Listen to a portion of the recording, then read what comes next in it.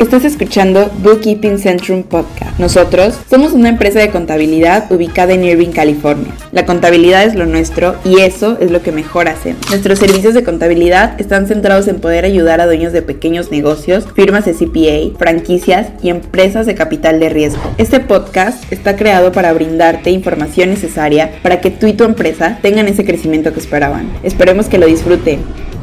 Bienvenidos. Saludos, familia de Bookkeeping Centrum, a su podcast financiero semanal favorito. Si tus deudas se han vuelto inmanejables o te enfrentas a la ejecución hipotecaria de tu casa, puede que estés pensando en declararte en quiebra, que es un procedimiento legal que se inicia cuando una persona o empresa no puede pagar las deudas u obligaciones pendientes.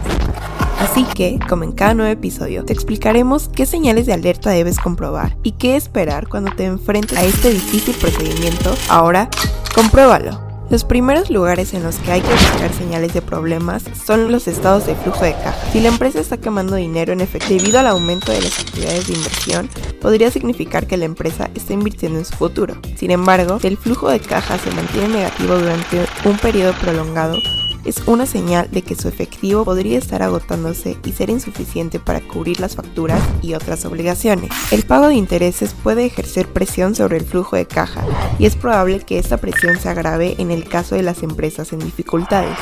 En consecuencia, el endeudamiento tiende a reducir la rentabilidad. La relación entre la deuda y el capital es una medida útil para medir el riesgo de impago de una empresa.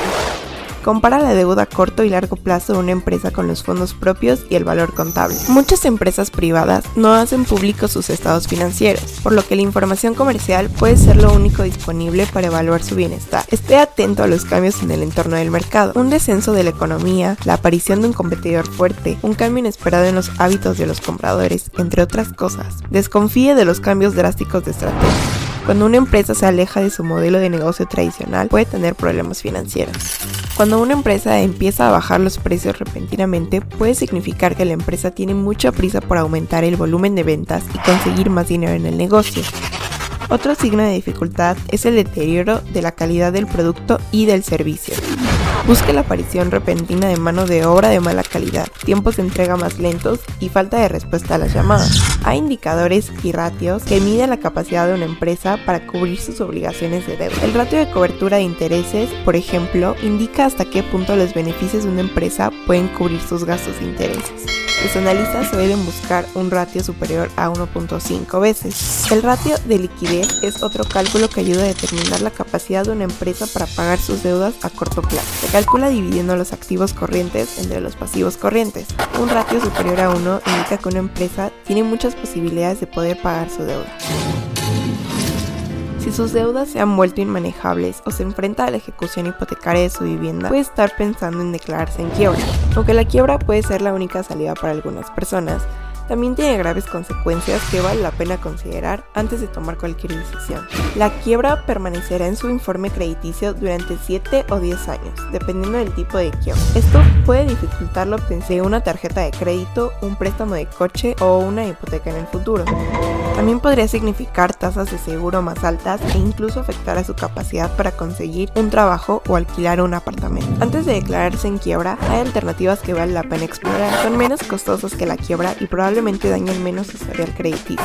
Por ejemplo, averigüe si sus acreedores están dispuestos a negociar. En lugar de esperar un acuerdo de quiebra y arriesgarse a no obtener nada, algunos acreedores aceptarán una reducción de los pagos durante un periodo de tiempo más largo.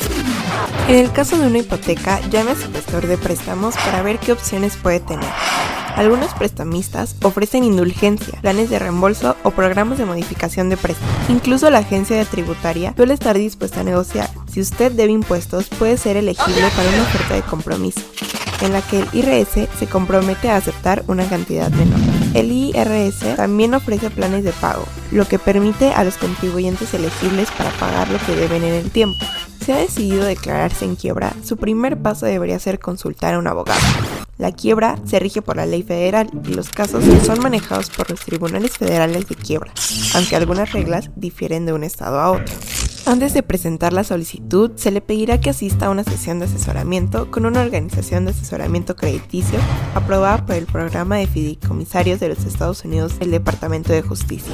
El asesor debe evaluar su situación financiera personal, describir las alternativas a la quiebra y ayudarle a elaborar un plan presupuestario. Si aún así desea seguir adelante, su abogado puede aconsejarle sobre qué tipo de quiebra es más apropiado para su situación.